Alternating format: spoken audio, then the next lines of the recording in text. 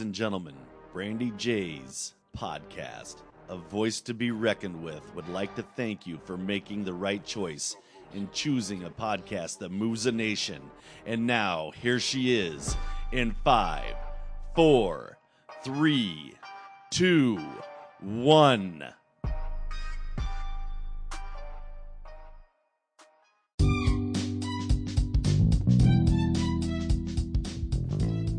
Hey there, everybody. Thank you for tuning in with me. And if you're here, you are listening to Brandy J. Singleton, A Voice to be Reckoned With. Guys, today we have David Hamblen. Yes, everybody. David Hamblen is a prop maker, motion picture industry. David Hamblen is a regular man. What you see, so what you get. Musician, guitar, and bass, writes music, photography. But what's also very, very special and neat about Mr. Hamblen is that he was on the cast of Jaws. Yes, the classic Jaws when he was a young boy. David has a very long history, when it comes to Jaws. And, that's where we started off at. I can honestly say that's where we started off. But as me and David got to talking, I saw real fast that I had a very, very interesting guy on my show with all kinds of things to talk about. And all I could say was, I had a good time. But really though, guys, hands down, this is what it's about, right? Being able to share thoughts, opinions, just sharing with one another, and just getting to know one another. And I can say that I'm very, very happy to have David on the show and to have you guys here. What a cool, crazy, funny guy he is. So, welcome, David Hamblen.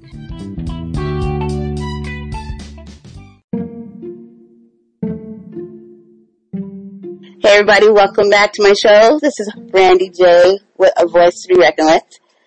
And today, I have an amazing guest with me, and very honored to have him here with me because we all know that I'm a Jaws fan. More than that, I'm a People's fan. And if you like me, I like you. And today my guest is David Hamblen. Are you there, David? Yep, I'm here. Hey, what's up?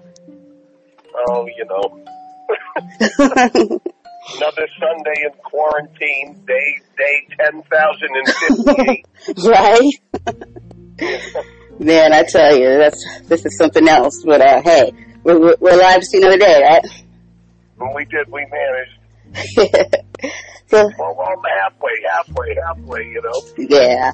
Well, I'm so happy to be able to talk with you, David, and I would love if you share with my amazing listeners a little bit about, or a lot about, who you are and why you're so special to me.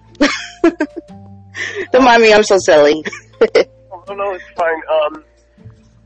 Really, not anything special, just a regular individual. My dad, on the other hand, was the guy that got the paint to stick to the sharks in Jaws. Not the first choice, but it made him a legend. The old man was unbelievable. Ward Welton, that was his name. He was unbelievable. He did movies for over 50 years. He did his last feature in, I think 2000. He was 70 in 2000. No, I can't remember if he was a little older or a little younger, but then he died 2 years later. In 2002, he passed. Only really got to enjoy 2 years of retirement. But he did a gazillion features. He did all 4 of the Jaws features. Wow. 1941, Close Encounters in between those. And then he met my mom on Jaws. My mom had been divorced for about, I think my folks had been divorced about 6 or 8 months by then. And I was just a kid actor. I did background. I was in 4 scenes. One that was used in the feature, of course, the sign scene at Gay Head. And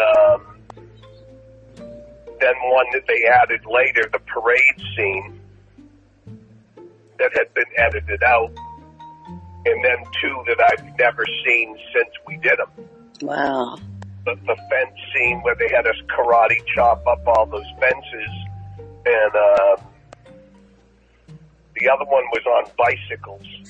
And they had rebuilt Quint's shack down in Edgartown for some scene. And we did some stuff there, and that was it, and they never used it. So, and that was it, Mom started dating Ward, and he was like, have your kid come down to the boat shed, and I'll show him the sharks. And this was pretty much, no one had seen the sharks at this point. Pretty much nobody, except the people that were working on it. And they had, security there to keep people out and all of that. So I went down there to visit him and stuff, and I met some of the guys that worked on it. And they gave me a bunch of the teeth for the sharks, the hard resin ones, the rubber ones for the bite down sharks. And of course, over the years, when I was a kid, never mind over the years, in the first few months, I lost all of them. Oh, wow. Lost all of them. I mean, and that's it. Now it'd be worth money, but if they're gone, I do still have a couple of I have a sweatshirt that has the original logo, and it's from, when I was a little kid. That's pretty cool. And that's it, it was kind of funny though, because the first one that I did was that background thing where we karate chopped the fences. And I thought we were going to get in trouble. I swear to God, I'm not kidding. It's like, is this a joke? Is my mom behind the wall or something? Going to break this fence and then get my ass beat? What, So it took a little coaxing for us to do it, but we did it, and that was about it. It was, nobody, when they came to the vineyard, nobody liked them. They were from out of town. They were in the way. They were a pain in the ass. For real. And Ward, I didn't really particularly like the old man at that point because he was replacing my dad, and I already had a dad. So, and that was that. It was, they started, I think they were trying to do it real early and get out of there before the summer hit, you know what I mean? Yeah. And nothing worked right, nothing went right, Yeah, that's what I heard. It was way harder than what it looked. Oh, yeah. Well, it's like anything that we do, whether it's TV or features, if you're outside in the weather, you're at the mercy of Mother Nature, basically. So if she's smiling on you, you can get out in and out reasonably quickly. If she's not, pain in the ass. And it was, it was cold. When we did that scene up at the sign up in Gay Head, it was, like this time of year, I think. It was cold, and when we went up there, we had to go down in Edgartown. They picked us. They had a bus there, and we all got in the bus, and they drove us up there to the location up in Gay Head where they put the sign up and all that. And they had the catering trucks there and all the trailer trucks with the film equipment and all that crap. the honey wagons, which are the basically the shitters. And all of that, and then we started doing our thing, and it took, this is, just one scene, no more than that. And I'm telling you, man, it took all day. And it was, we got there. It's really funny. If you watch that scene, you'll see me in the background down the hill. And I don't know how many times we walked up that hill. It was a lot. I'm the only kid I'm basically the only person there wearing short sleeves. It's supposed to be July. It was freezing. The fog, then about 2:30 and 3 o'clock in the afternoon, the fog started rolling in, so they had to wrap. It's done. It's over. So they made it work with whatever they had. It was pretty trippy. We played running bases with Spielberg and Scheider at lunchtime. And that was that. Wow. It's crazy, like, when we see it from, from the fan or the moviegoer part, we don't really get, what all takes place and what you go through to get, you just look at it and it's like, oh wow, because however it worked, it's done on screen, it freaking was amazing. You would never be able to tell that any of those things took place or what you had to go through or what hell it was with the shark or whatever it may be. All you see is that, oh my God, this is pretty awesome, and then to hear, what really lies behind it and the hard work and the freezing. I know the top of the list was scarier than the sharks was the cold water. It just makes it, even more like, I guess, more, respected, you can really respect the craft, what's behind it, Oh, well, most people have no clue what goes on.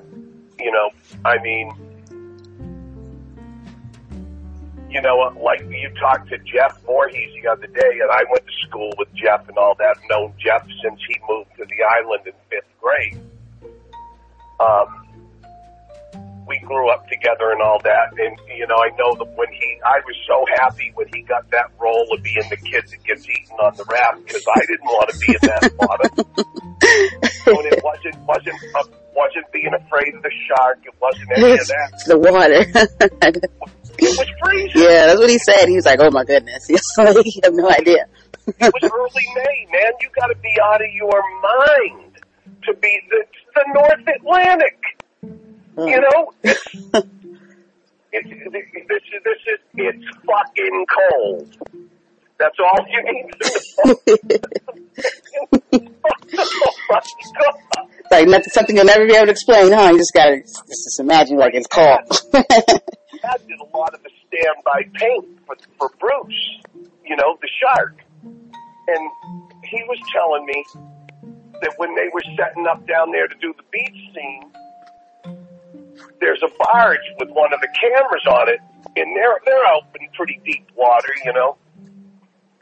And the dude's getting the camera ready, and he drops one of the lenses in the water, in the ocean. So my old man's like, okay, I'll get it. And my old man strips down naked and jumps in the water. And, if you knew my dad, you'd go, okay. But, still, it's like freezing cold, man. Ward did some pretty crazy shit. The old man was, the old man. But it was, when you're a kid and they take you, you go down to the boat shed and they're taking you in, you get to see these sharks, man. They were huge. They were so cool. And they got them all on these racks so they can pull one out and use it, and all of this was unbelievable. So it makes that scene, we're gonna need a bigger boat. That was, really true, huh? Yeah, oh yeah, and that was ad-lib. That wasn't in the script. Oh really? Yeah, he ad-libbed that. Get out of town. I never knew that. That was like one of my, obviously my favorite, sayings in the movie. We're gonna need a bigger boat. And yeah, I just now found out. That was ad-libbed. That was really, pretty. The thing was, they were huge. They were huge. You know, now, and the thing that's really funny is I moved out here in 1990 from the Vineyard. I went back. We moved out here to LA in 74. Ward and my mom got married, and that's all history. And I went home. We were doing, he was doing Close Encounters in 76, and he sent me and my older sister home to visit my dad.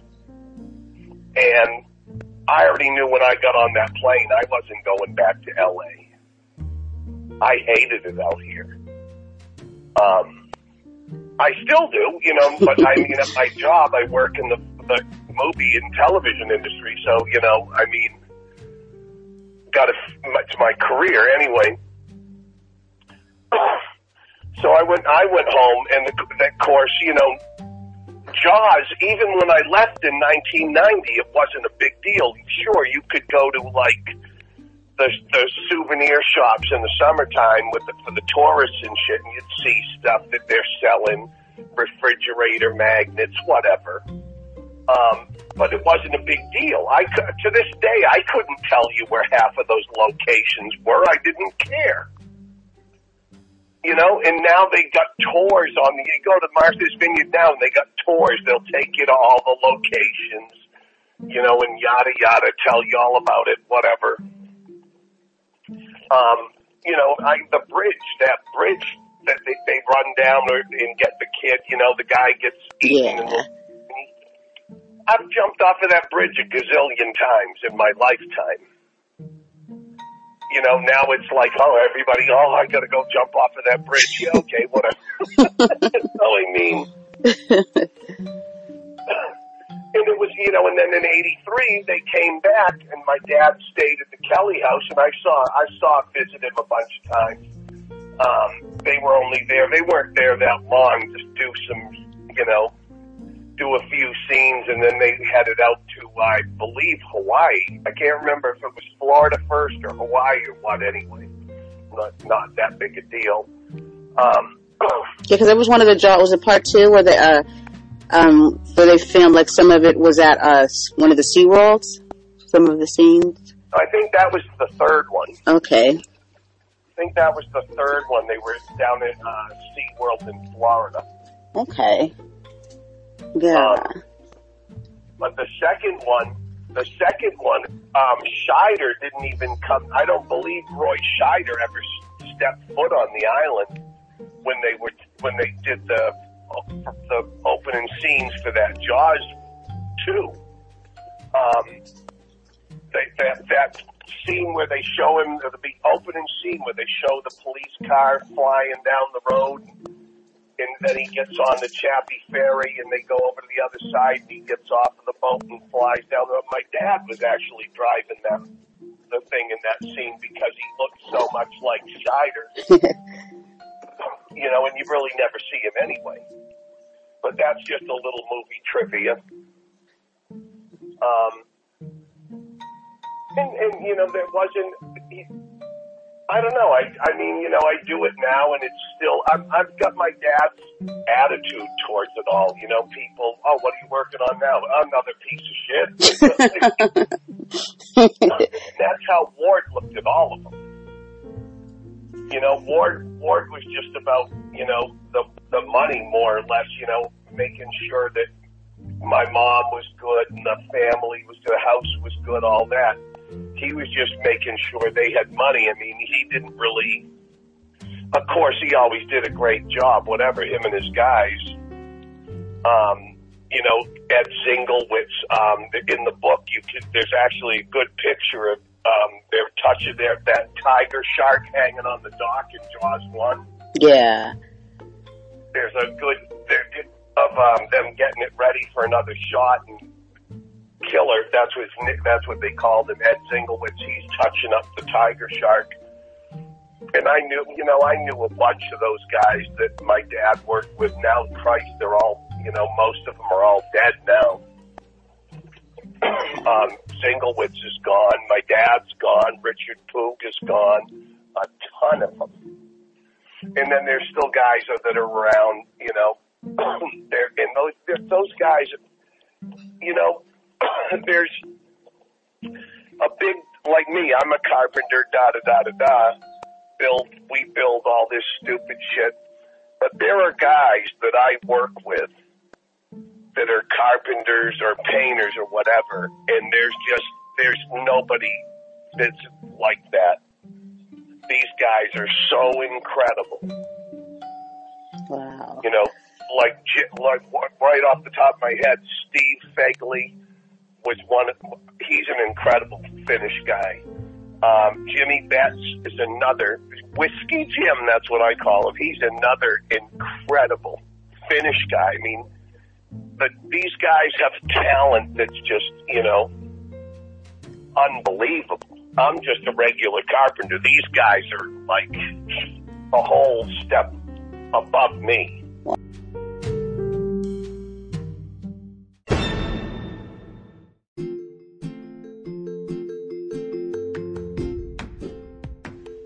You go back to, you know, when Clint Eastwood was doing the Dirty Harrys and stuff like that, he was worth that money. Morgan Freeman, anything he does, he's worth the money. yeah, Morgan Freeman, yeah, he's pretty good. And you know, and then there's like Kathy Bates.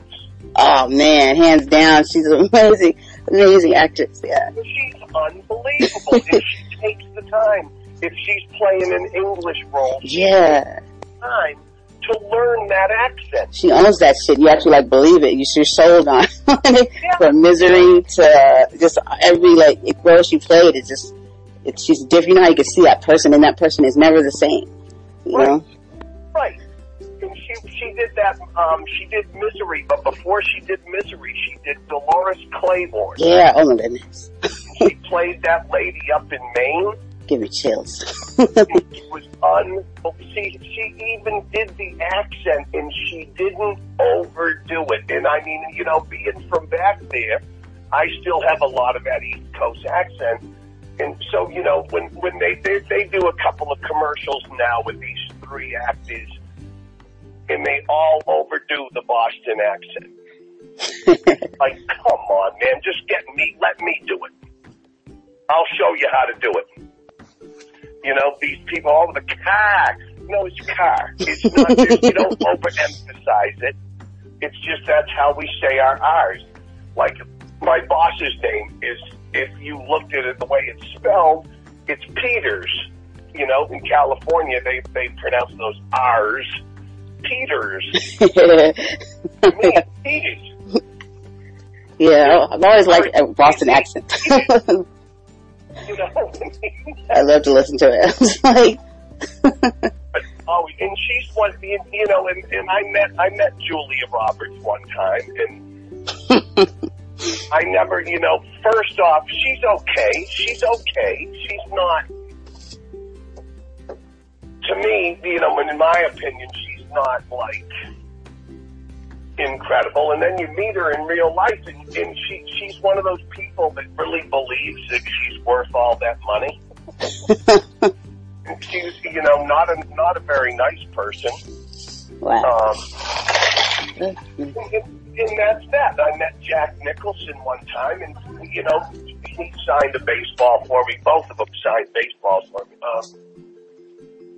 But he was. Jack Nicholson to me, I don't think he's acting. He's just playing himself.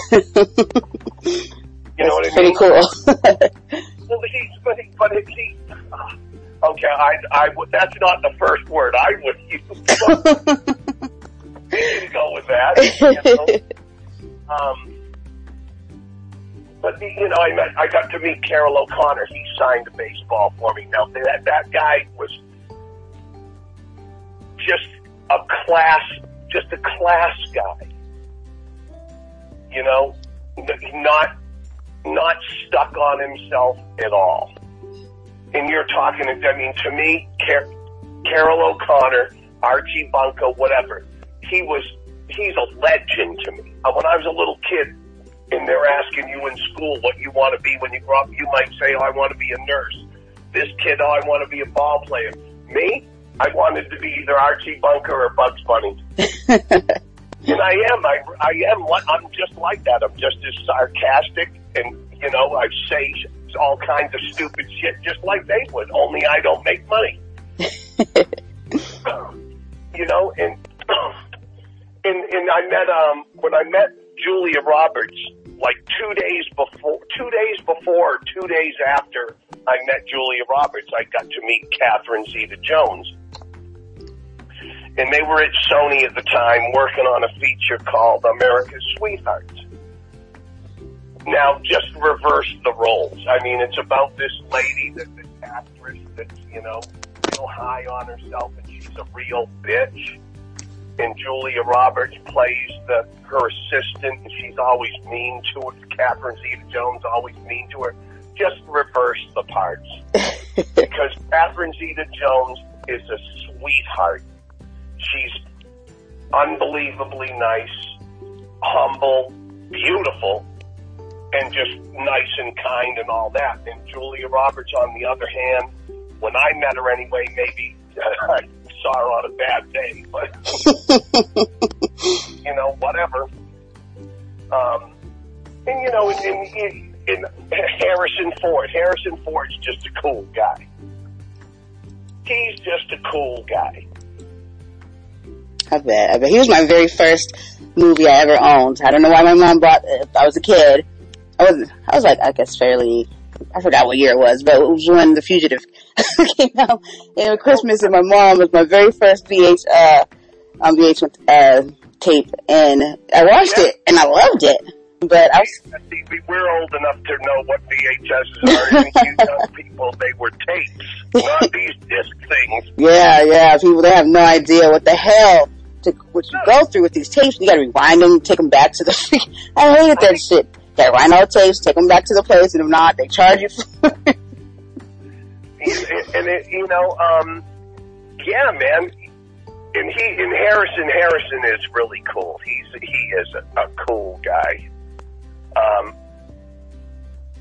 Who else? There's a gazillion of them. When I worked on, my dad didn't, but I worked on Apollo 13. Oh wow!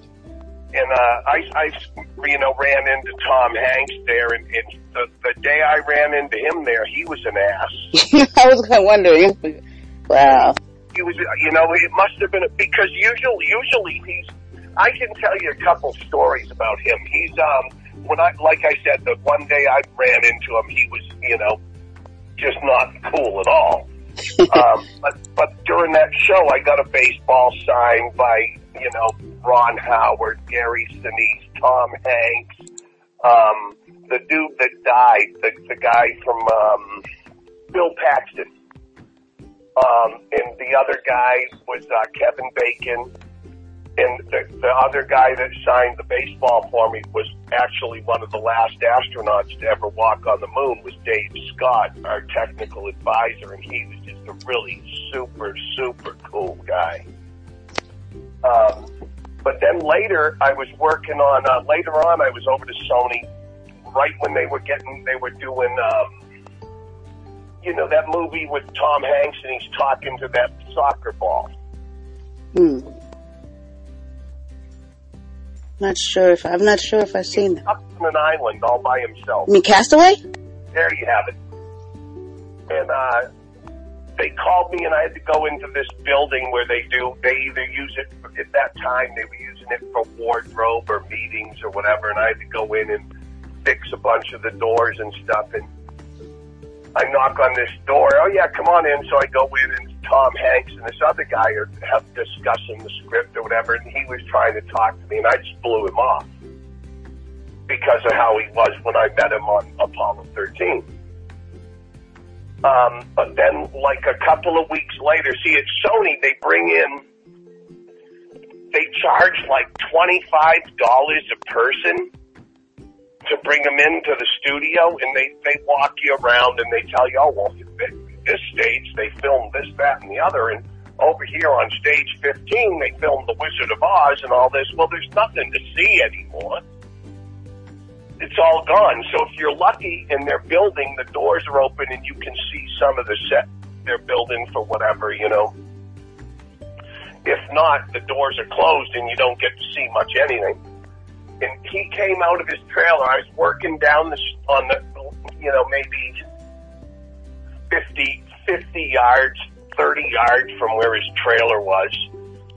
And he comes out, and just as he comes out, they've got a group of tourists, basically, going through the lot. And just as he comes out, there they are. And he took like 20, 25 minutes and just stood there and signed stuff for him and talked to him.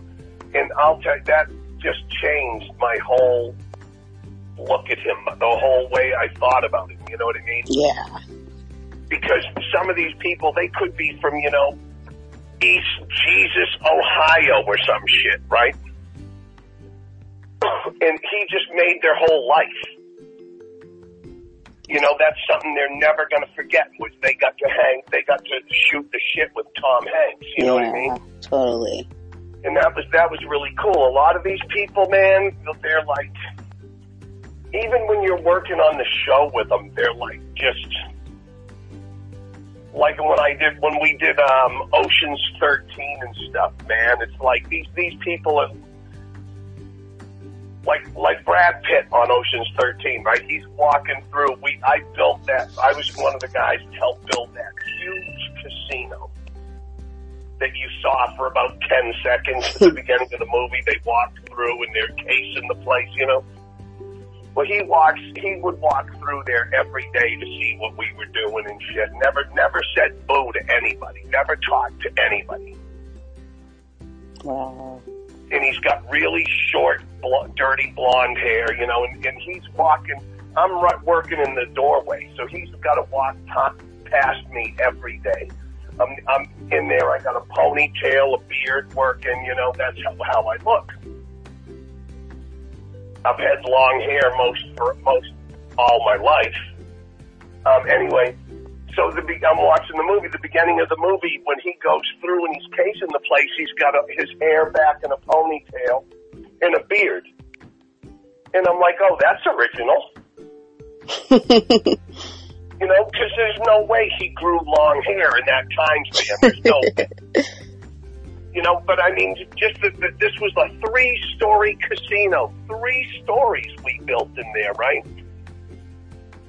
God only knows how much money that cost. Everything worked. They're bringing in like the machines, the slot machines, all this thing. Everything worked. It was so cool. And I can't even tell you what it must have cost. And you see 10 seconds of it, and that's it. It's over. Goodness, wow. So I mean, it's sometimes it's pretty phenomenal. The money it's like, for us, it's like you just pissed away, $100,000. You know what I mean? Wow. And they say we're short, and there's so many things in this world. It's like, well, it's really weird because like Jaws, right? Like Jaws, they had a guy on Jaws. He cut out a silk screen, and that's all this guy did was make T-shirts for everybody all day. Right? And then you work on and that was a gazillion years ago. Now, they don't give you nothing now. Wow.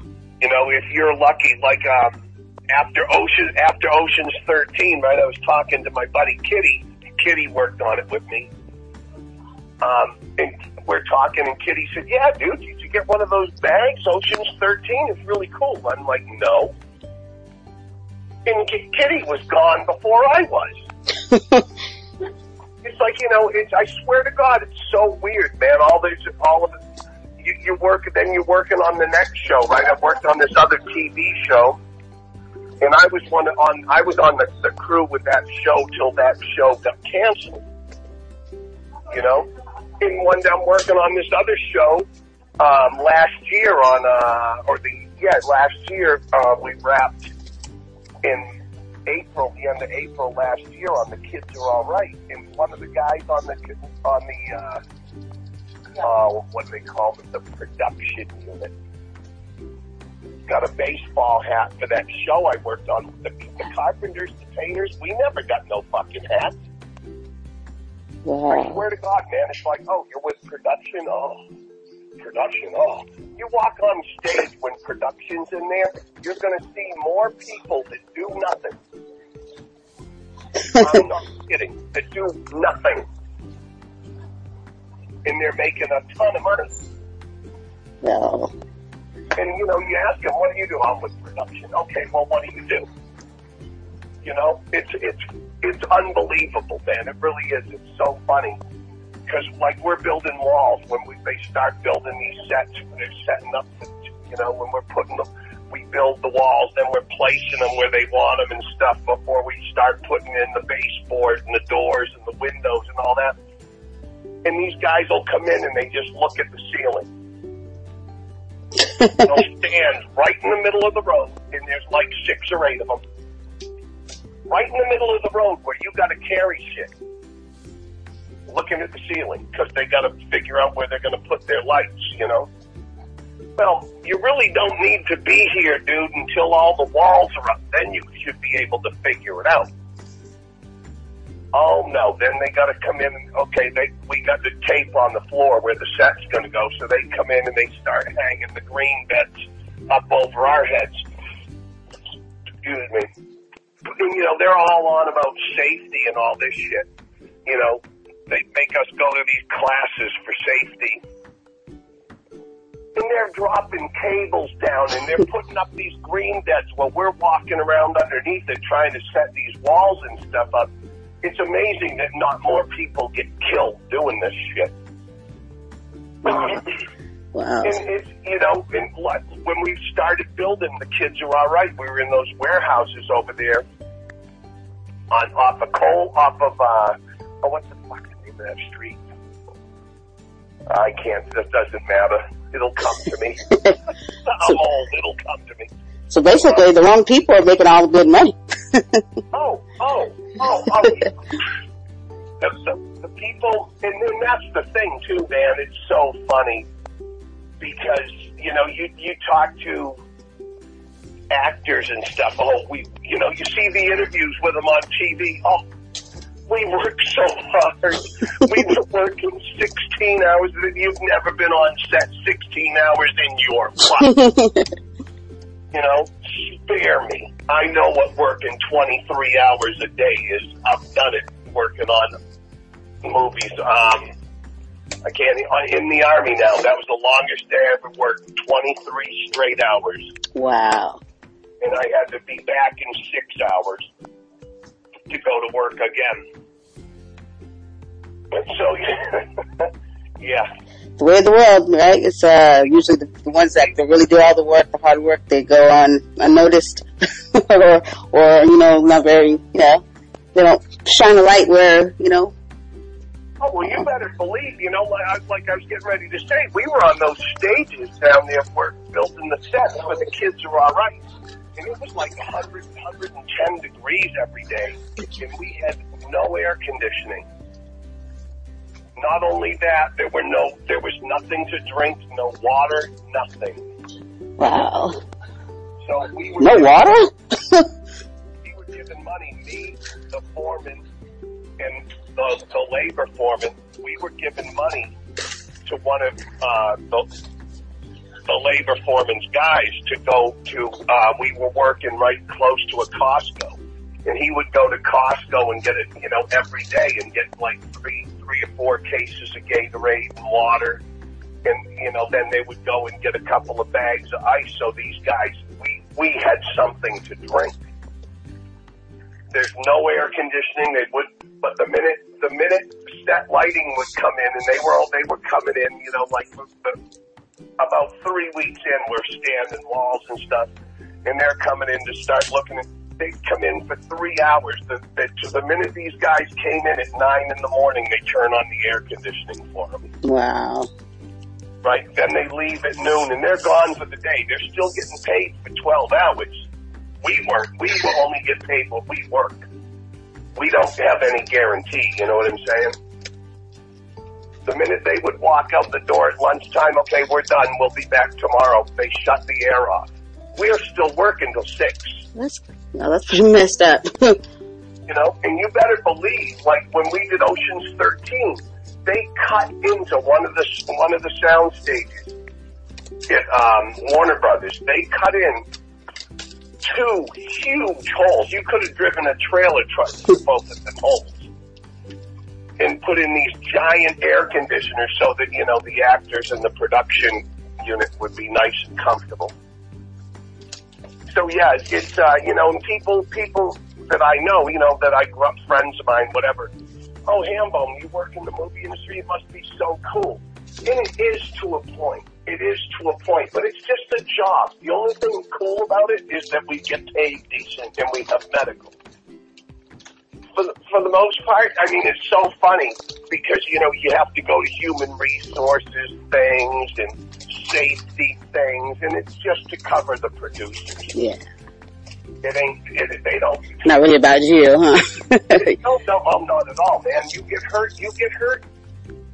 Like I tore my Achilles off on a show. My boss came by the house once to see me, and that was it. Wow. You know, oh yeah, and then at the end of that show, he's giving out hats. I had to go and see his old lady after the show was on the next show months down the road, and I'm like, what the fuck is that about? You know, I got torn up on that show, and you don't even have a hat for me. When you gave them to all the rest of the guys I was one of the first 4 guys on that show.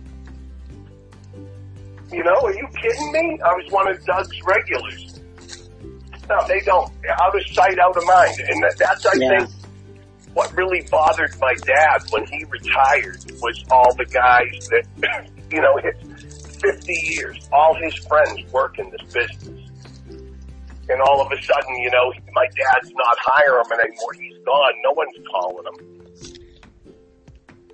So I would come home from work, and my dad either he would call me or I would call him. He had to know what was going on. You know what I mean?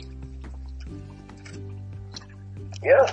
Yeah, that's pretty sucks. It just seems just to be the way of the, you know what I mean, like the world in general, isn't it? Huh?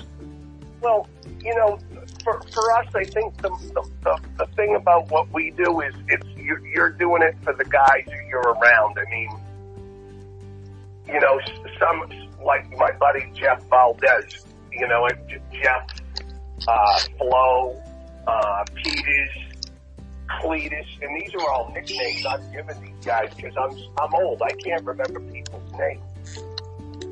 You know, so like Dylan, I know his name now, but when I met him, I wouldn't be able to remember. He was a young kid. I just called him Cletus so I could remember who the fuck he was. You know, you need, hey, you know.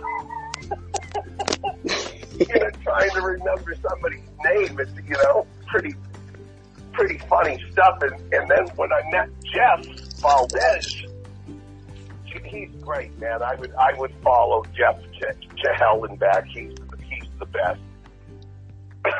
He shows up. I didn't know who he was. I was working with Flo and Cletus and a couple other guys. And all of a sudden, Jeff shows up, right? He got this beat up. I mean, his pickup truck looks like it's been hit 7-8 times by 7-8 different cars. And, you know, oh yeah, he's the greatest. And I'm thinking, geez, I didn't even go over an interview. I just kept working. I didn't know who he was. So he left, and they're like, oh yeah, Bone, that's the guy you want to know. And I'm thinking to myself, Jesus, I hope he's a better carpenter than he is a driver. You know, but he is. Jeff's the greatest, man. He is. He's a good dude. And you know, there's a gazillion of them that I could sit here for the next hour and rattle off names. There's, you know, some of these people are just, you know, the best in the business. Yeah, something that most people would never, you know about unless somebody, you know, unless you get the opportunity to find out, but you don't really get to hear about, you know what I mean, the truth really behind, you know what I mean, who made it happen, who put in the work, you know. I mean, you hurt yourself, you know what I mean, it's a dangerous job, but they don't really give any tribute to that, and that's, you know. No, God, no, you know, they don't either, man. It's so funny. Because, you know, I think the majority of the time on a lot of these shows, like if it's the feature takes a year, the shooting doesn't take that long. You know, they might be 4 or 5 months shooting and then X amount of time editing and doing some reshoots and stuff. But the majority of it's definitely the build. But now they they'll bring in like a ton of guys, laborers, carpenters, painters, welders, whatever. And you have X amount of time to do this. And I mean, you know, it starts off, 8 hours a day. If you're lucky, if you're one of the first guys on the crew, you're making tables and it's kind of relaxed. And, because no one really knows what they want to do yet. Yeah. So then, a couple weeks later, they start bringing in some more guys and you start building walls and shit. And then all of a sudden, oh, we're already behind schedule. You guys are going to be working 7 days a week, 12 hours a day. And it's, a lot of these guys like that shit. They do. They like it. They don't want to be home with their wives. They don't sit around their kids. They don't, none of that. They just want to work. It's like, I got a 9-year-old grandson. I got my old lady. I got my stepdaughter. And the rest of the family, and it's all basically Latinos now. My family's all dead, pretty much. And I love being around them. That's what I want to do. I mean, this shit being home on quarantine, the only thing that bothers me is not making money. Yeah.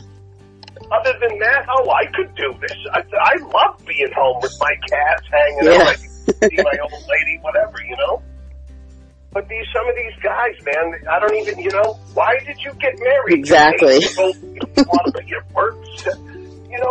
You hear some of these guys, man, it's fucking funny shit, kid, I'm telling you. Oh, well, I got and they're telling the boss, oh, I love working 7 days a week, 12 hours, I have to. My house costs this, my mortgage is $7,000 a week. I've got 5 kids in school. Well, you're an idiot. Whose fault is that? Maybe if you kept that thing in your pants, you wouldn't have kids. Jesus. You know what I'm saying? And I talk to people like that. I don't even care. And a lot of times, you get the foreman, because he's the foreman, he's your boss. He'll come by and say some shit to you like you're just... You know what? You open your mouth to me, I'll slam it shut just like I do everybody else. I don't care who you are. And this case closed. You got to get up awful early. You know what I'm saying?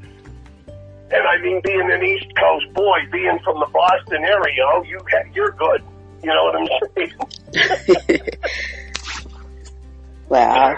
I mean, one day, I think in about 6 years when I retire, I'll do a book about some of this stuff and, some of the shit that goes on and, some of the stuff you see happen and stuff. You would just go, because you wouldn't believe it. Yeah. You wouldn't. You can't write. You can't make this shit up. You can't. That'd be a really cool book, actually. Because people have a whole different perception of when it comes to stuff like, the movie world, and the actors and actresses' lives and stuff. And I know there's something more to it, you know what I mean? Because in regular life, this is the regular life things have, it's not just not pretty all the time. So you gotta imagine that things aren't always, what it seems, No, well, it isn't. I mean, you watch like, I don't know what you guys got for television down there, but up here, we got KTLA in the morning and shit on the news.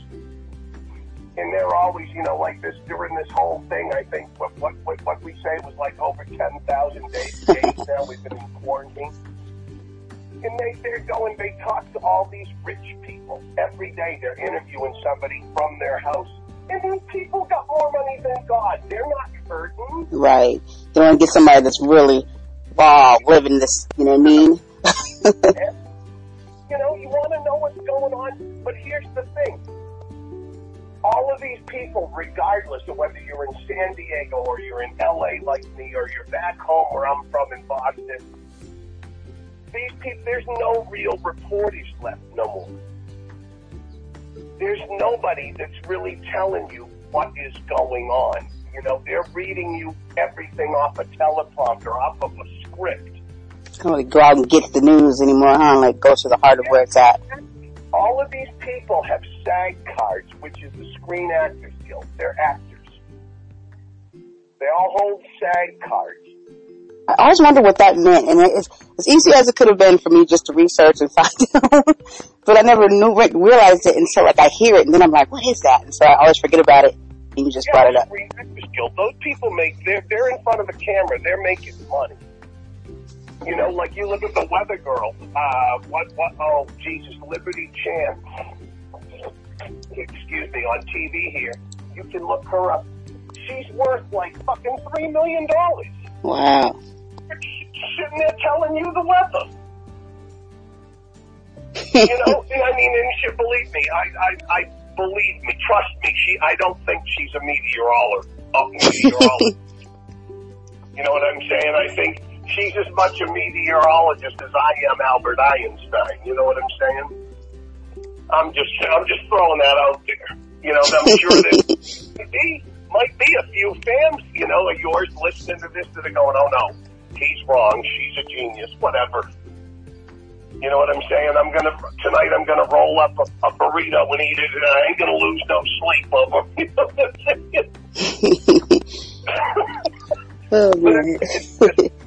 A lot of it, you know, in doing this though, man, you see some pretty incredible people. Like one time I was working at Sony, and this guy's driving off the Sony lot in one of the trucks. You know, he's a union driver, and he's got one of the state bed trucks loaded up with whatever going wherever, who knows. But he's driving off the lot, and he's eating a donut, holding a coffee, steering that truck with his knee. You talk about talent, boy. God damn. You know. Oh man. In me now, it's like, you know, I'm typical American, you know, typical whatever, white American, I guess, whatever. And, you know, I would never have gone to Mexico, you know, because I listen to the media. Oh, don't go down there, the cartels. Oh, they'll shoot you. Really got a better chance getting shot downtown L.A. if you haven't been paying attention. And my old lady, you know, Susie, she's from Mexico. So, you know, when we go on vacation, I used to go home all the time. I used to fly back to Boston, and then I would go to Martha's Vineyard. And, you know, Martha's Vineyard, I was one of the poor kids. We didn't have money. We were one of the poor people that took care of the people that had money. And, you know, Susie's idea is, well, we'll go to Mexico. And, you know, I've gotten to do since we're talking about movies, we'll talk about Mel Gibson. In that movie he did about the Indians down there. What the hell was that movie? No. You know what I'm talking about? Yeah, I know what you're talking about. I just can't think of the name. With the pyramids and all of that? Yeah. Oh, you know, it'll come to us. We're both, you know, you're 40-something, I'm 100, so it'll come to us. But, you know, you go down there and you see these pyramids and you're like, you've got to be kidding me. Seriously, you've got to be kidding me. And then you go to like, you know, if you people haven't gone to Mexico and seen this shit, you got to go. There's nothing that cool in this country like there is down there, for sure.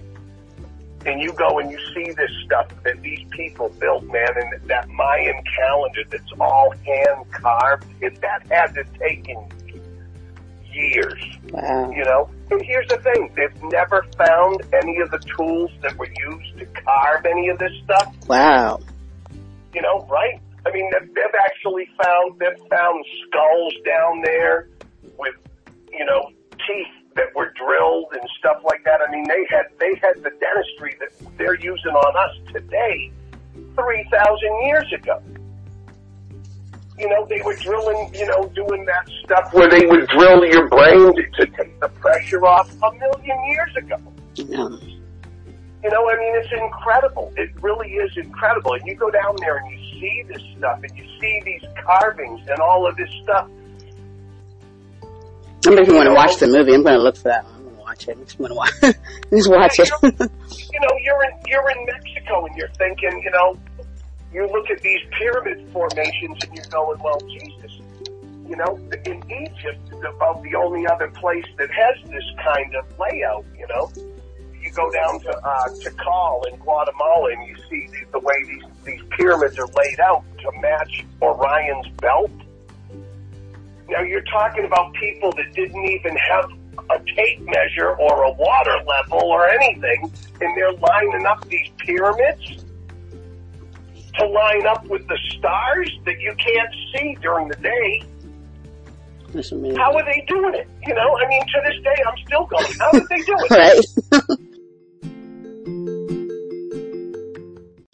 You know, it's incredible, man. It really is. So, you know, Mel Gibson doing that movie down there with that, and it really was kind of like that. I mean, and you go down to, like, we go to Oaxaca a lot, which is way down it's like southern Mexico, kind of.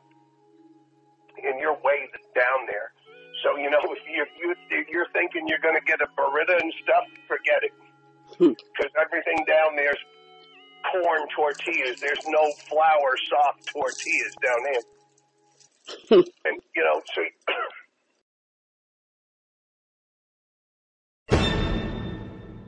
I was asking my grandmother about the stock market crash back in the, you know, way back then, the Great Depression. And Graham, at that time, had been a nurse in New York City, and she said people were jumping out of windows, you know, on these 100-story buildings and shit. Wow. You know, taking shotguns or pistols and blowing their brains out. And I'm like, are you kidding? And she's like, no. And I said, well, why would you do that? And she said, because these people were millionaires. They don't do menial labor. Wow. They're not going to lower themselves to what you and I do for work. You know what I'm saying?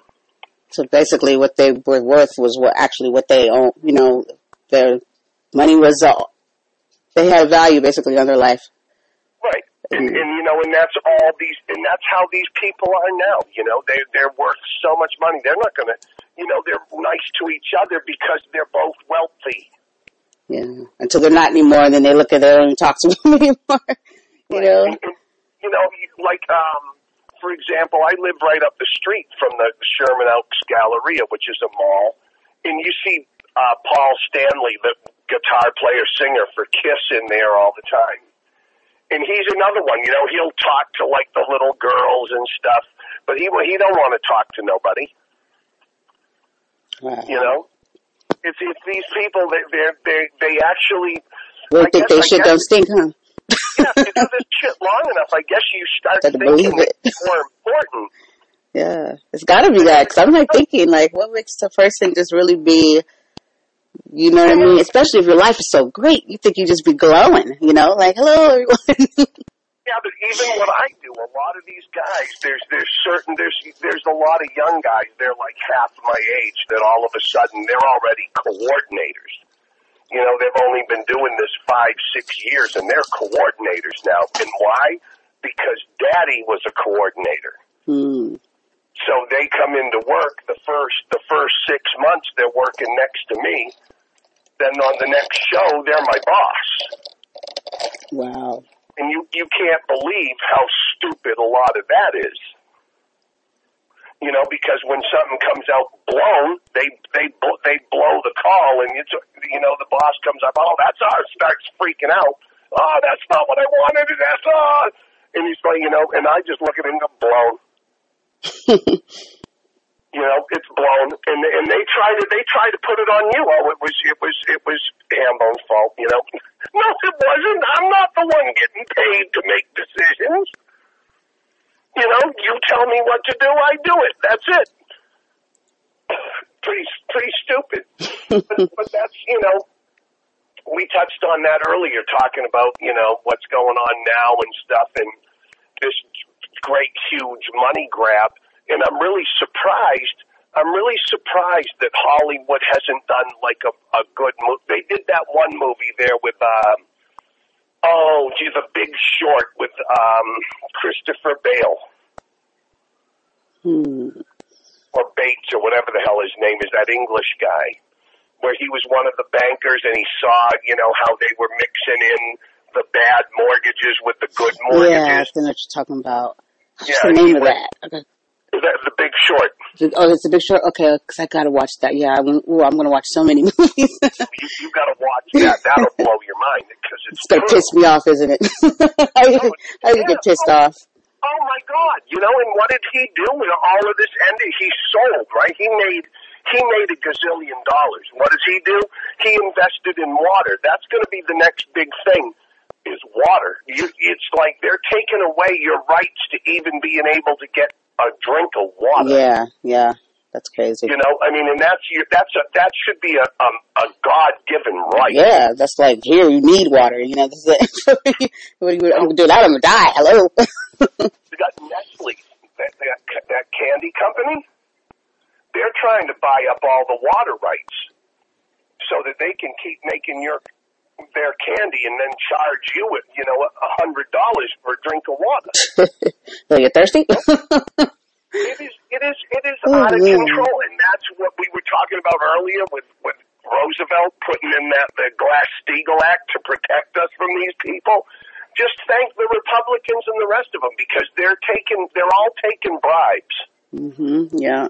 From the lobbyists and I don't care. That's what it should be called. They're not taking donations for their next campaign. They're getting paid off. Yeah, people can be easily sold and stuff, and that's really scary because they throw each other under the bus. So there's no loyalty amongst anyone at that and point. Then they hire lawyers to put on the Supreme Court to do whatever they say.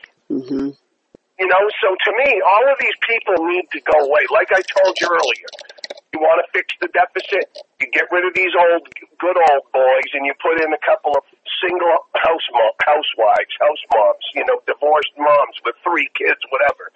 They'll fix the deficit to be sure. Yeah. Without taking money from. Really, it's. We spend billions. We spend more money than anybody else on the planet in arms. On bullshit too. Yeah. I'm gonna turn around and tell people we don't have money. We're, you know what I mean? And I look around, or they cut money from education and all this stuff, and I'm like, you kidding me? Right? I'm looking around. I see what you're doing. There's like barely money. Education, like my grandson. I was talking to him. He's 9 years old. 4th, 5th grade, whatever it is. And I said to him, what about history? Oh, they don't teach us history. I'm like, what? Yeah, they're taking so much out of school. They don't teach anymore. Wait, what? Scratches my head. And that's history's one of my best. I love that. You got to. If you like to talk politics, you want to really fuck up a Republican? No history. Yeah, I'm starting to notice that because I don't really fucking know much about shit. No, they don't. Donald Trump, hella doesn't know anything. He just be like, he's just, just riding it. He just, when he speaks, I'm like, you didn't do your homework before you fucking ran for a country that you want to be the president of. But that's what I mean. That's how stupid the American people are becoming. They forget what happened. We had Obama for eight years, and he did, like him or not, he did a pretty good job of saving this country. Yeah, people shit on that all day long. Right? Let them tell it he destroyed it. Yeah, and now you got this guy doing the same thing. And everyone forgets what happened when Bush and Cheney was in there, and Reagan and Bush before that. Yep. That's like watching a bad movie. Yeah, it's like, why, and then, listen, they're never going to let you into their little group of rich people. It's never going to happen. Thank you, everyone, for tuning in with me. Once again, Brandy J. Singleton, a voice to be reckoned with. It's a pleasure, and I couldn't do it without you. And to David Hamblen, you're a pretty awesome guy, and come back around, will ya? And thank you. Thank you very much. Had such a great time talking with you. Guys, keep coming back and tuning in with me. Like I said before, I promise I won't waste your time, and I'll always have a message to give, no matter if it's fun, funny, sad, angered. But let me tell you, if I hit any and all emotions, then I've done my job. Thank you so much again from A Voice to Be Reckoned with Brandy J. Peace.